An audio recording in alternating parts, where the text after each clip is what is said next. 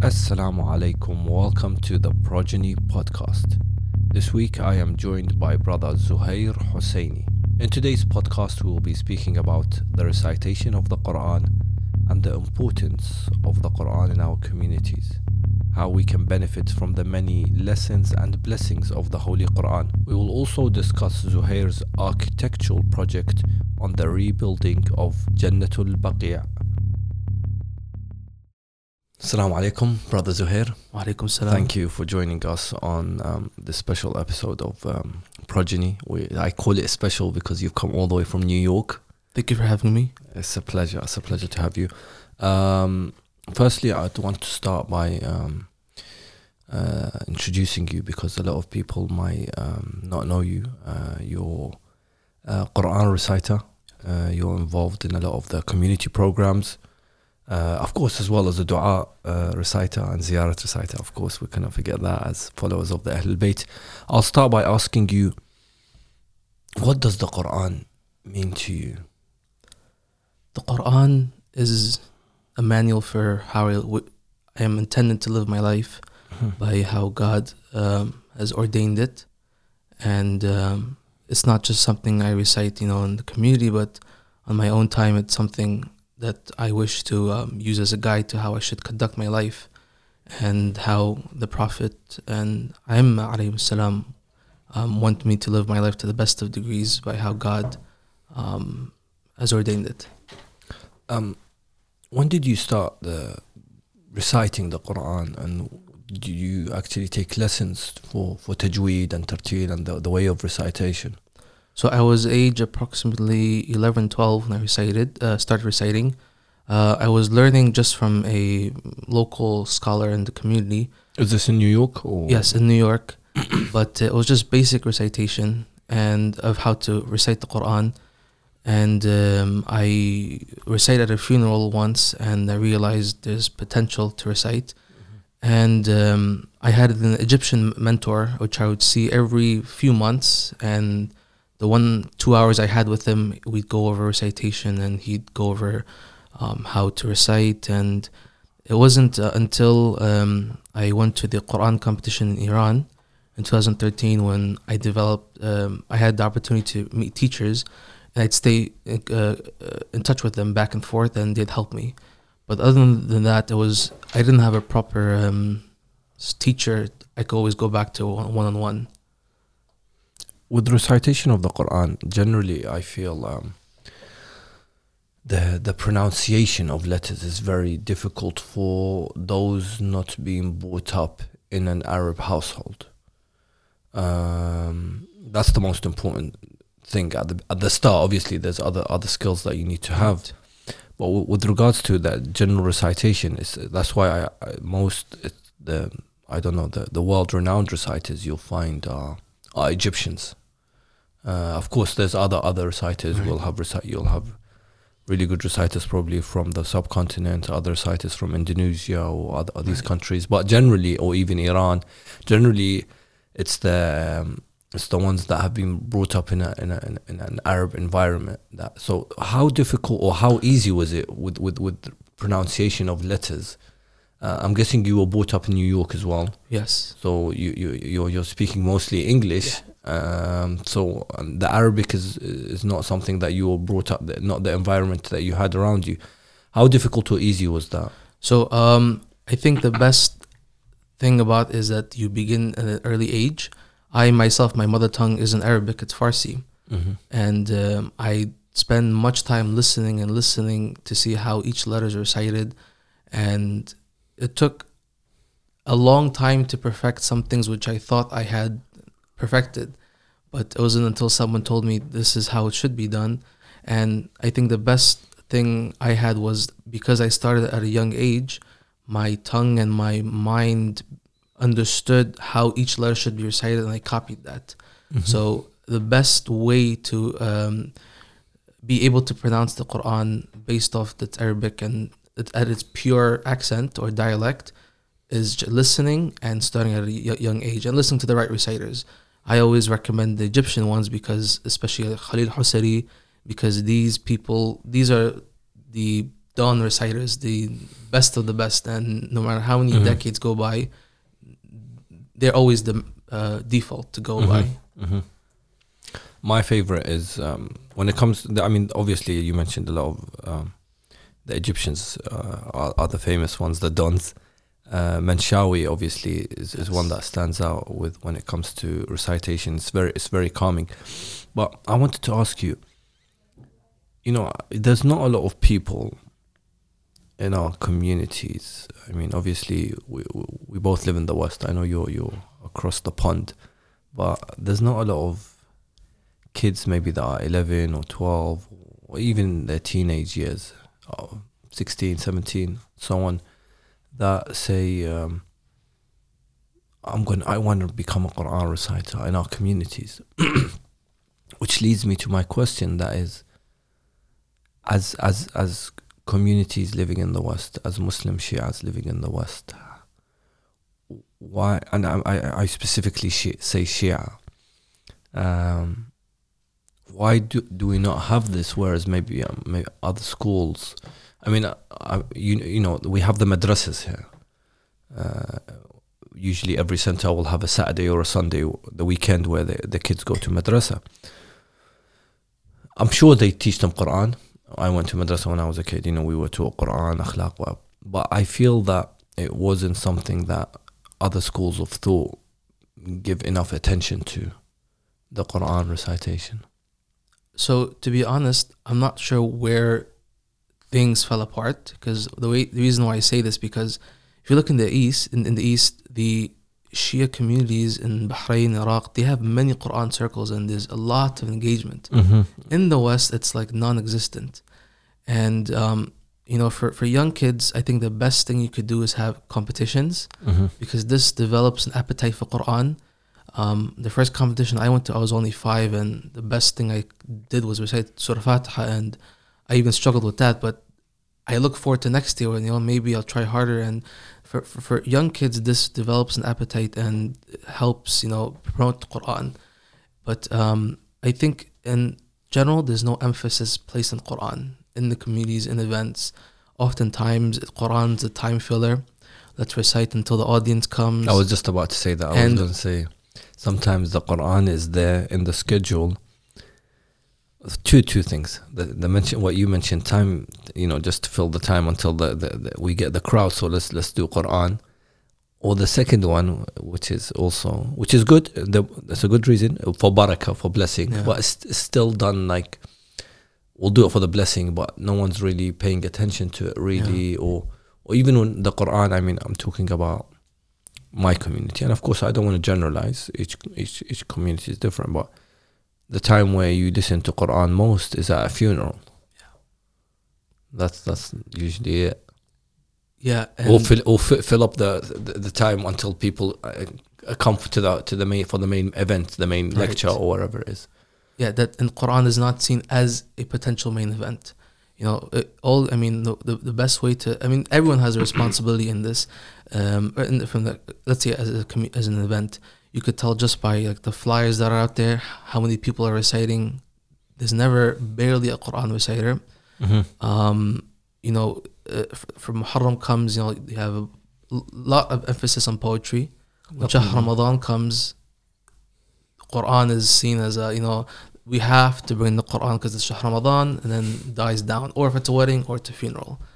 But I think we just don't take value, or we haven't spent enough time to see what this book means to us. And it's easy, an excuse for someone to say, I don't know Arabic, but it's an obligation upon every Muslim to do their best. There's no expectation where you're going to understand the grammar and everything, but at least an attempt to make this book relevant in our lives. And then the other thing which I pay attention to a lot is from our scholar standpoint. My biggest thing is whenever I listen to a speaker, how many verses of the Quran are mentioned in a lecture. And if you look at all the sermons of Imam Ali alayhi salam, there's Quran, he brings verses, and it's filled with this. And there are some speakers I listen to and I don't hear a single verse of the Quran, and it's a big disappointment. Meanwhile, others are going verse, and that shows to me this person has spent time with the Quran and can connect every topic back to the Quran, because I think Quran is universal and you can do that. Yeah. And so, which is why I say everyone has a responsibility towards this. It goes back to the hadith of Thaqalain. إني تاركم فيكم الثقلين. You know, I've left with you two weighty things, two important things, narrated by the Holy Prophet, peace and salutations be upon him and his family. And it's the Quran and the Ahlul Bayt, that if you hold on to them, you'll never be astray. And I feel that sometimes, obviously, again, I don't want to generalize, because recently I have been to a few events where Quran is given more importance, where a reciter, a famous reciter, alhamdulillah, we've got 2 or 3 that I can think of in London that have, alhamdulillah, I feel brought more attention to this important book, the Quran, by giving it some sort of, let's say, give it love in our events. I'm sure you know one of them, Sayyid Jalal Ma'soumi. Yes. I'll give him a shout out. He's alhamdulillah a qari, a reciter, also from Afghanistan. Yes. And he's got a beautiful voice, and I've realized he's now even getting invited to a few centers where he's doing the Quran recitation, the dua recitation, as well as yourself. And if I'm not mistaken, Ummah as well. Yes. And they've given a Quran the platform that it deserves, the recitation of the Quran, just like the lecture and the poetry and so on. We can't, neglect the Quran and make it, just a time filler or just, okay, for barakah. I wanted to ask you, how do you feel about, because I've asked a few people about this and I'm in the middle on this, but I wanted your opinion on Quran recitation at events by people that cannot pronounce or cannot recite or make mistakes in the Quran. Because now there's an issue now. Or sometimes having younger, maybe kids or younger youth recite the Quran before the main event, and just so we're encouraged them to be part of the event, we get them to recite the Quran. But then the I don't want to say the hole we fall in, but what we end up having is someone reciting the Quran wrong. So I'm not talking about the pronunciation, for example. Maybe he's, that's his capability, but the fatha becomes a kasra, the Arabic mistakes. So how do you feel about that? Do you usually encourage? You say it's fine, as long as we're having kids reciting Quran, or should we say no, it has to be recited properly? Because I put you on the spot there. It has to be recited properly, because everything else goes out the window when it's not recited properly. Sense. However, it depends on the event. If it's a big event and you need a proper recitation to happen to open the event, I think a professional, someone who knows what they're doing, should recite. However, you have to encourage the youth. Mm-hmm. I remember a time I was reciting on the day of Ashura, Surah Al-Fajr. This is maybe 8-9 years ago, and there must have been at least 2 mistakes in each line. And the scholar next to me was looking at me as if I had destroyed the Quran. Like, it was really bad. And I was like, oh my God. And it was embarrassing. This is a long time ago. But I took that. I was like, I need to master this. And I think, I wasn't shunned away.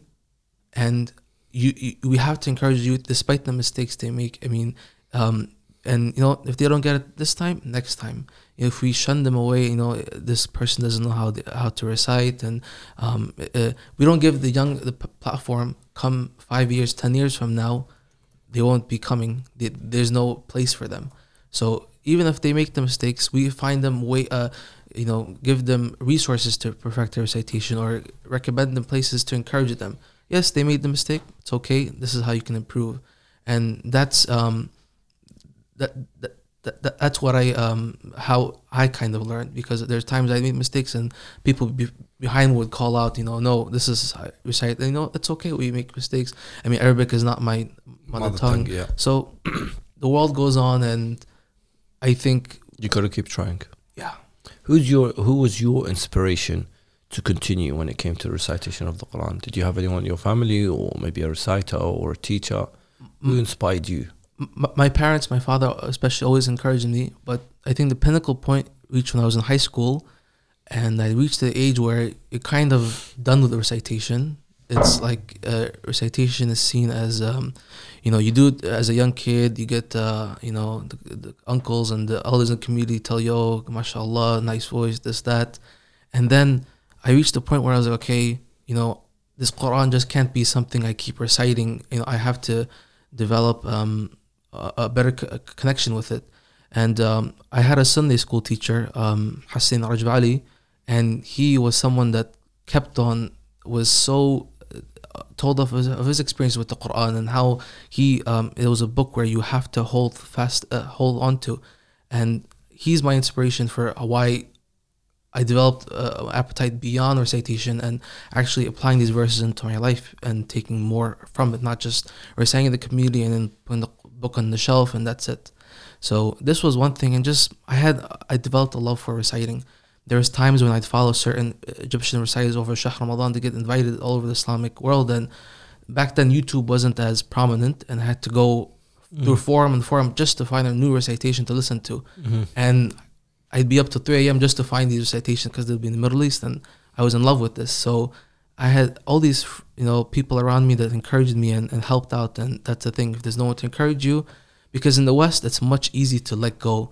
In the East, some people recite Quran day and night, and it's their job, literally, in Iran and Egypt. In the West, especially now, you go work during the day, there's only a few hours left to recite Quran or even practice it. And I think those moments from the early time engraved it in me to now keep it as something I will do until the rest of my life. Who's your favorite reciter? If you had to pick all-time favorite Quran reciter, who would be your favorite reciter? Can I name more than one? Yeah, sure. Okay. Raghib Mustafa Ghalwash. He's from Egypt. He's one of the first reciters I listened to that was different. Everyone listened up to Basid bin Shawi, but this individual, the way he recited, you could tell from his face, he was in love with it. And it was so new to me. I was like, it just blew my mind away. And then lately, the last 2 years, Osam al-Karbala'i, the Qari of Atab al-Husayniyya, and I love listening to him. He's become, I go to Karbala every time I listen to him, and I got to meet him last year, and every time I listen to him, it reminds me of Karbala, and that's like the best thing I could ever have. Talking of Karbala and talking of the actual shrine, you, I believe, had the opportunity to recite in the holy shrine. Yes. How did that feel, to be able to recite the Holy Quran in the shrine of Imam Hussein alayhi salam?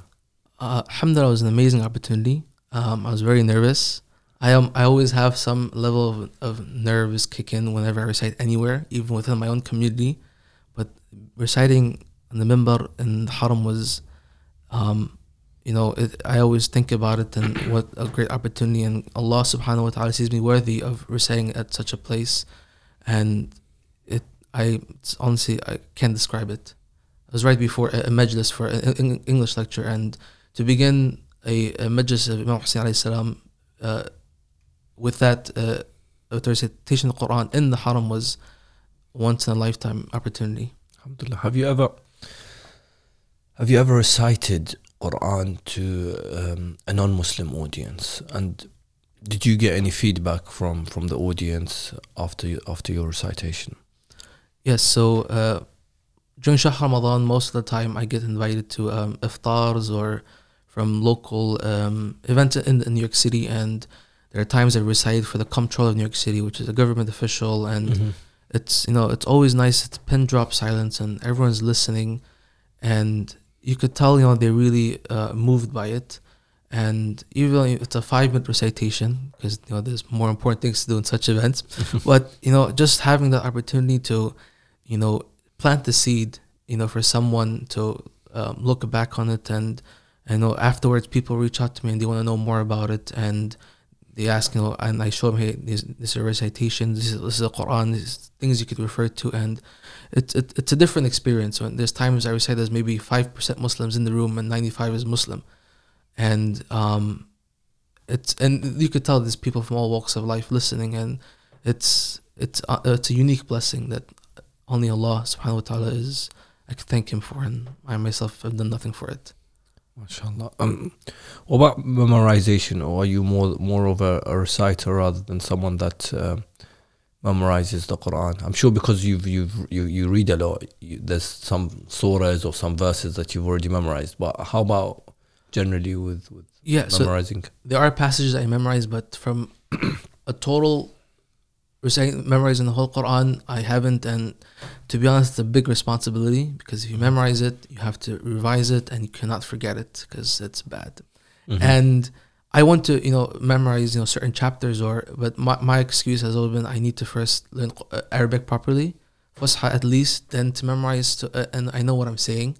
I mean, when I recite, I have over the years I've built a good understanding of the vocabulary and the words, but it requires much more than that. Tafsir, maybe. Yeah, and one day, Inshallah.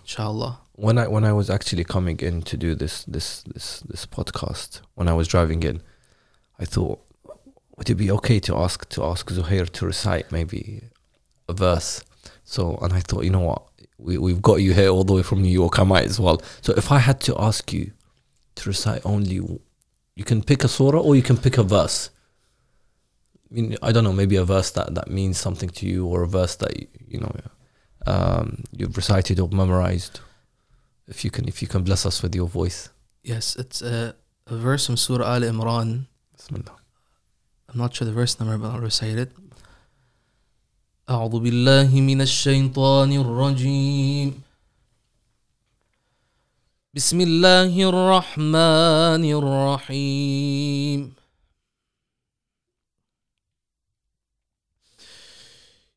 الذين يذكرون الله قياما وقعودا وعلى جنوبهم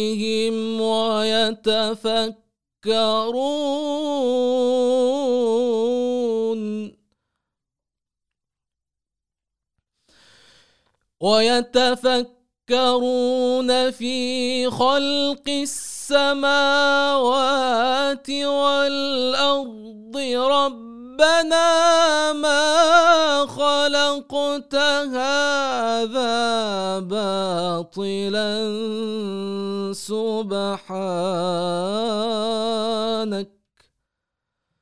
سبحانك فقنا عذاب النار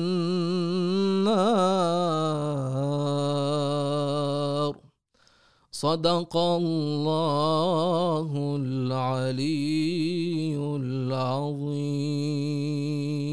Ahsant, brother Zuhair. That was beautiful. Thank you. Beautiful verse for you to recite as well. So good choice on the recitation of the verse. I mean, I've when I was younger, I used to always listen to the recitation of the Quran, and especially Tajweed. Sadly, my voice isn't as good as yours, so I as much as I tried, they told me stop reading, stick to speaking. But the reciters, as you mentioned, Sheikh Abdul Basit, Manshawi, Sheikh Shahat, who is for me is my favorite. I don't know, maybe because of his style. Yeah, he's one of a kind. And of course, I don't want to forget someone that I actually met as well, an Iranian reciter called Jawad Furughi. I don't know if you've heard of him. He was young when he started, and he used to copy the style of Sheikh Abdul Basit. And as I mentioned, I do want to generalize when I spoke about the recitation of the Quran and the importance of the Quran. I'm sure in Iran, there's a lot of importance given to the Quran. A lot of the competitions that happen. Have you been to? You mentioned you've been to one of the competitions in Iran. Was that just to attend? Iran to compete in Iran and in Malaysia as well. Oh, both countries you went to compete. Yes. MashaAllah. And how was that feeling of actually being able to compete in such a competition where you've got reciters from all around the world? Yeah, when I went to Iran, I knew I wasn't prepared. I knew it just came out of nowhere. It was maybe 3 weeks before the competition was, and I always followed it from a young age because the Egyptian mentor that I had, he had actually competed and became second, long time, 1990s. MashaAllah. So I always knew of the competition, and one day, the opportunity came, and 3 weeks before I was like, yeah, I'll go. Even though I knew I wasn't prepared, and I even had a feeling, I'm gonna make it, but it showed me the world beyond. When you're in New York, in your own community, you don't get to see what's out there. And I went to the competition. I meet all these reciters, all these teachers, and it's for 2 weeks you're riding in the bus, reciting Quran in the hotel, Quran lobby, Quran with each other. It's just a unique experience. Even same goes for Malaysia. In Iran, I ended up become friends with the first place winner, and I kept in touch with him. It was in 2013, and even 3 years ago, I went to his home city in Urumia, which is northwestern Iran, and spent 9 days with him. And he was a instructor at the Cultural Quran Institute in the city, and we'd go back and forth, and he'd teach me new things. And I wouldn't have never had that opportunity had I not kept in contact. And it's just a unique experience where there's Quran being recited everywhere, and you meet all these different people, and it gave me a sense of hope that one day I could do this. Of course, those who end up ranking first, second, these people literally recite Quran for a living. Yeah. And it's hard to keep up with that when in the West, you go work 9 to 5, come home, but you try your best. And so alhamdulillah. If someone, I'm sorry I've asked you a lot of questions about this because I also want to move to your Baqi' project, but if someone's sitting at home listening to this and he wanted to start maybe reciting Quran, or he feels that he's got a good voice, or maybe he's not getting the opportunity, what advice would you give them for them maybe to before giving up on recitation? Opportunity in the community? Yeah. Or opportunity to even to become a reciter maybe one day. He needs to, or she needs to, first do taqleed. Whatever recitation they're fond of, usually someone finds they're fond of, imitate them. Imitate the reciter, how they're reciting, and try to match it to the second. This is the best way to, once they think they have it, if they're not getting, unfortunately, if they're not getting the opportunity in the community, use social media as an outlet. Okay, interesting. That as in to recite, and people 99% of the time, when they hear recitation of the Quran, they love it. They want to hear more of it, and that's the when the opportunity doesn't come from the community, you find your own way to broadcast yourself to the world and give back. Speaking of social media, I came across yourself on social media when it was when I came across this model, because you're also an architect. Correct. So I came across this model of the Baqi' cemetery, the rebuilding of the Baqi' cemetery, with domes and a mosque and a mausoleum and a shrine. And I thought, wow, this is amazing. I wish that I can live to see that day where we've got a dome and a mausoleum, a shrine, a mosque built where the imams of the Jannatul Baqi' are buried. And that's how I came across yourself. Let's talk before we talk about that. Was it your interest to always become an architect when you were, I loved drawing at a young age. I also wanted to become a pilot, a commercial airline designer, filmmaking, and I decided with architecture because I saw after consulting people, and it was the one thing that lasts. You design something, you build something, it could last decades, even centuries, and that's the Sadaqa Jariyah. Yes. So when did the whole design for the Baqi' start, and what was the inspiration behind that? I can't remember how it came to me. I always wanted to give back. From young, I loved drawing, calligraphy, things related to religion. And I remember when the new Darih of Imam Hussein alayhi salam was unveiled, and I made a dua with myself, like I want to do something and give back. The way I see it, Allah subhanahu wa ta'ala created us for a purpose, and everyone has a purpose in this life. And I saw creativity and designing as my one outlet, and I want to do something to benefit the Ahlul Bayt alayhi salam. And I even had a chance to meet the designer because he lives in the US, and it was my dissertation for architecture school. And right before the semester started, I went to my first ziyarah of Iraq in Karbala and Najaf, and I prayed that I get the opportunity, because I had to convince the professors that it's a feasible idea. And it was summer 2015 when I started, and I spent a week trying to convince my professor for my dissertation, and I got the green light, and I started from there. How long did it take you, the whole design? Because you actually built the design, and is it a graphical design as well, or is it just... No, so I spent 4 months researching Shi'i architecture, the site of Baqi, the history and everything. So from September till December, and then January till May was all purely design. Okay. And it was all models, concept models, to see how this thing looks in 3D and real life. And then once the final design was visualized, I built a wooden model of the entire project. And I recently saw, I believe, on one of the websites, so I think you shared it as well, you took the model to Iraq. When was that? There's a center in Najaf that does work for Imam Hassan alayhi salam, under parent of the Shrine of Imam Hussein, and they wanted a model in their markaz. So I built the entire model in New York. I had to actually do more than I had done for my thesis, for my dissertation, because they also wanted Masjid Nabawi in a whole scale.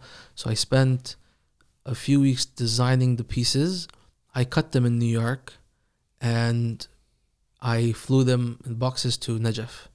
And then Najaf, I put it together right on, and was ready right on the birth anniversary of Imam Hussein alayhi salam, this past Shahr Ramadan. Okay, past Shahr Ramadan. Yeah. And it was inaugurated by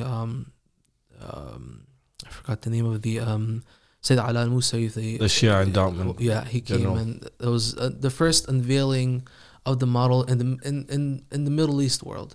In the West, I had given a few presentations in the communities, but it was the first time the Middle East had a chance to see, and there was a press conference with different channels, took photos of it, and it blew up from there. And obviously the model's still there. Yes. I'm sure you've got a lot of positive feedback with this model, because as I mentioned, when I first saw it, I made a dua that, inshallah, I'm alive to see the day where we can, rebuild the Baqi', because when you go there, whether it's during Hajj or Umrah, whenever you go to Medina and you visit Jannatul Baqi', it's known as Jannah, the garden of Baqi'. But as soon as you enter the Baqi', even though of course, I always mention this, whichever ziyarah you go to, you have a different feeling. Every shrine or every holy city that you go to, even Mecca would have a different feeling to when you go to Medina, a different feeling to Karbala. Each city you get a different feeling. And with Baqi', even though I feel that it's, for me, the closest you feel to the Imams, because you literally know that he's underneath that dust, because there's only a stone, and there's no shrine, mausoleum. You feel a sense of oppression against the Imams alayhim salam, the 4 Imams buried in Jannatul Baqi'. So I'm sure you got a lot of positive feedback, because it was shared a lot on Twitter, on Facebook, on other websites. I know, because it was also, you did something within the Ummah convention for Baqi'. So you must have got a lot of positive feedback. I don't want to talk about that. I want to talk about, did you get any negative feedback? Yes. And what kind of negative feedback did you get? A few days after I came back from Iraq, it was Shahr Ramadan after Eid, when the photos started surfacing on Twitter. The people who were not happy to see such a Muslim go up in numbers came after me on Twitter. And these were verified accounts from God knows where. Mm-hmm. And they were insulting me, Wow. cursing me, and we'll never let this happen, and things of this nature. And it was all amusing to me, to be honest. I just laughed at them, and they're all in Arabic. And the funny thing is, they shared photos, the official press photos, and even though I also shared it, it wasn't connected to me until someone found my account and they linked it. It's, hey, it's this guy. And I was, we found him. and it's all in Arabic, so I had to translate, to see what this is saying, and it was really funny. And then some other people in English were writing, how this is not allowed, and I'm like, this concept has the whole idea of building mausoleums over graves has been thoroughly researched and is enough discussed, and enough lectures and books on it. Exactly. And I'm not gonna sit here and tell you this and this, like, even in the forget Ja'far, forget Shia, just in the Sunni world, you have so many examples in Al-Qahira, in Cairo, in Baghdad, Abu Hanifa's grave. There's so many examples. So I was like, you know what? It's not. I just laughed at them. It was a form of amusement for me. And but yes, there was definitely negative feedback. Did you did any construction company, or I don't know, any Shia authority or organization actually come and say, we want to actually buy this design, or we want to actually implement this design one day? What's the process of actually implementing it, or how long it would take? Because obviously it's a nice model to look at and to see, and it's a nice prayer to make that inshallah one day we'll be able to rebuild it. But have you studied, like, for example, if tomorrow they tell you, Zuhair Husseini, we're going to start building the Baqi', we want your design, we're starting tomorrow, give us a time frame, give us, have you worked, because obviously I'm sure, because you've done it for your thesis, have you done any calculation on how long it would take? What's the manpower? As far as organization, there's an organization in the US called Baqi organization that does propagation of Baqi, and they've endorsed it. There's I think 2 or 3 organizations in Iran that do propagation of Baqi work, and they've wanted to more, and I've shared material with them. But as far as cost, I mean, it all depends on so many things. What kind of marble do you use? Do we go as extravagant? Do you not? Because the other thing, and I mean, I published a chapter in a book by Sheikh Muhammad Hilli, Baqi, past, I was going present, to mention future. that. There's a But chapter in that. there's so much more from an architectural design standpoint that, how do you build this new complex that does not become something of larger relevance than Masjid Nabi, which is right across it. So there's little sensitivities between designing something that doesn't overtake Medina. Of course. So, cost and manpower, it depends, who contracts to build this thing. And if they want this thing, if construction goes on 24/7, this thing could get built relatively soon. Or, this, and realistically, it's at the current time, it's not possible. But I think when you dream and you have a vision of something, maybe 50 years from now, it's possible. But I think the fact that, we're always saying, as you mentioned, the Baqi' organization that's in America, and of course we've got the day, the International Day for Baqi', which is the 8th of Shawwal, I believe. Whether we go out in protests or whether we write articles, whatever we do, we're always speaking about Baqi'. But as in life, when you want something done, you've got to take the right steps to reach the final destination or whatever your aim is. And obviously, if we're saying we want to rebuild Baqi', then there should be a design for it on how it looks. So that's why I think it was something inspiring to see the fact that someone's actually done the design for it. So we're one step closer, you can say, to the actual destination that we want to reach, which is the rebuilding of Baqi'.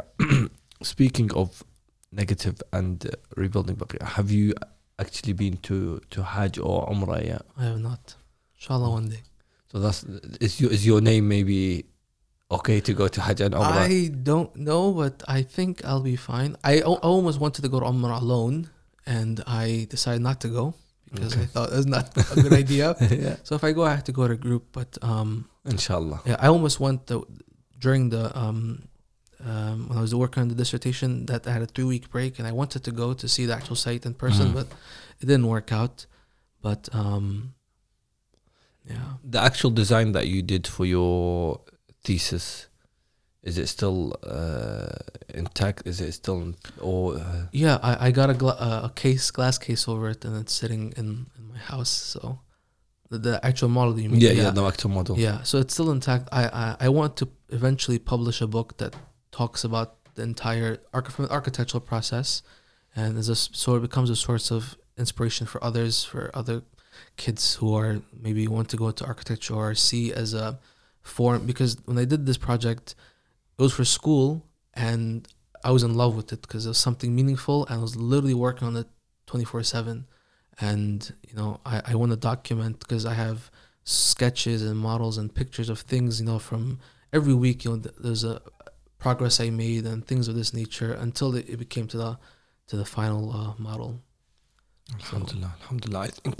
I think as I mentioned, that everyone that saw it were inspired. It was something that is there something that people can like a website, or if someone wants to actually see the design or a video of the design, is there, other than your Facebook or your Twitter? By the end of the year, inshallah, my website will be ready. Okay, alhamdulillah. I had launched it when I had originally done the project, but then kind of... Have you got a domain name for what's the website, or not yet? I do, but it's nothing on there yet.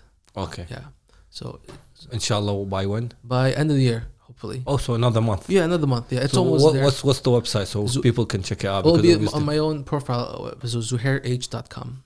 Alhamdulillah, inshallah, we'll look out for that. Inshallah. Because as I mentioned, when I first saw it, I was inspired, and I made the dua. So inshallah, people can also make the dua that they can one day be, if not participating in the rebuilding of the Baqi', then they'll be able to visit the actual site. I'd like to thank you for giving us time. I know your trip is very short to London. I would have loved to, as I mentioned to you when you were first coming, I would have loved for you to be here on a Thursday night, because we would have heard your beautiful voice of Dua, Kumail, and even Quran. So inshallah, we'll plan for that the next time. The next time you're here. May Allah bless you and your family. Thank you so much. And may you continue to inspire us with your beautiful recitation. Thank you so much.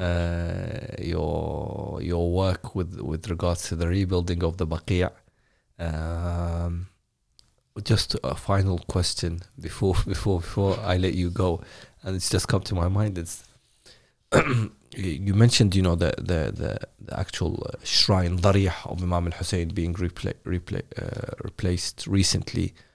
Have you been involved in any construction or architectural work with the shrines, whether it's Najaf or Karbala or Mashhad, in any way, or are you planning to? No. Because there's a lot of designs happening. There's a lot of work, construction. Anyone that's visited, even yourself, you were there for Arba'in. Yes. So anyone that's visited will notice there's a lot of construction happening in Karbala and Najaf. Any involvement that you've had the opportunity? Myself, no. It seems like they know it. They have it all under control. From a design standpoint, construction can be better from just what I see from just daily. I mean, when I was in Iraq, but I look forward to the extension of the Muslim of Najaf. That looks to be an amazing project. But there's so many different factions and groups that are managing the projects, and it's too many people involved. Too many, maybe cooks in the kitchen. So I'm not sure how I would even. If there's too many chefs, then you don't know what the food is coming out. I'm gonna taste like. Well, thank you for coming again, brother Zuhair, so much for having me. And inshallah we'll hear from you very soon. Thank you. Thank you so much.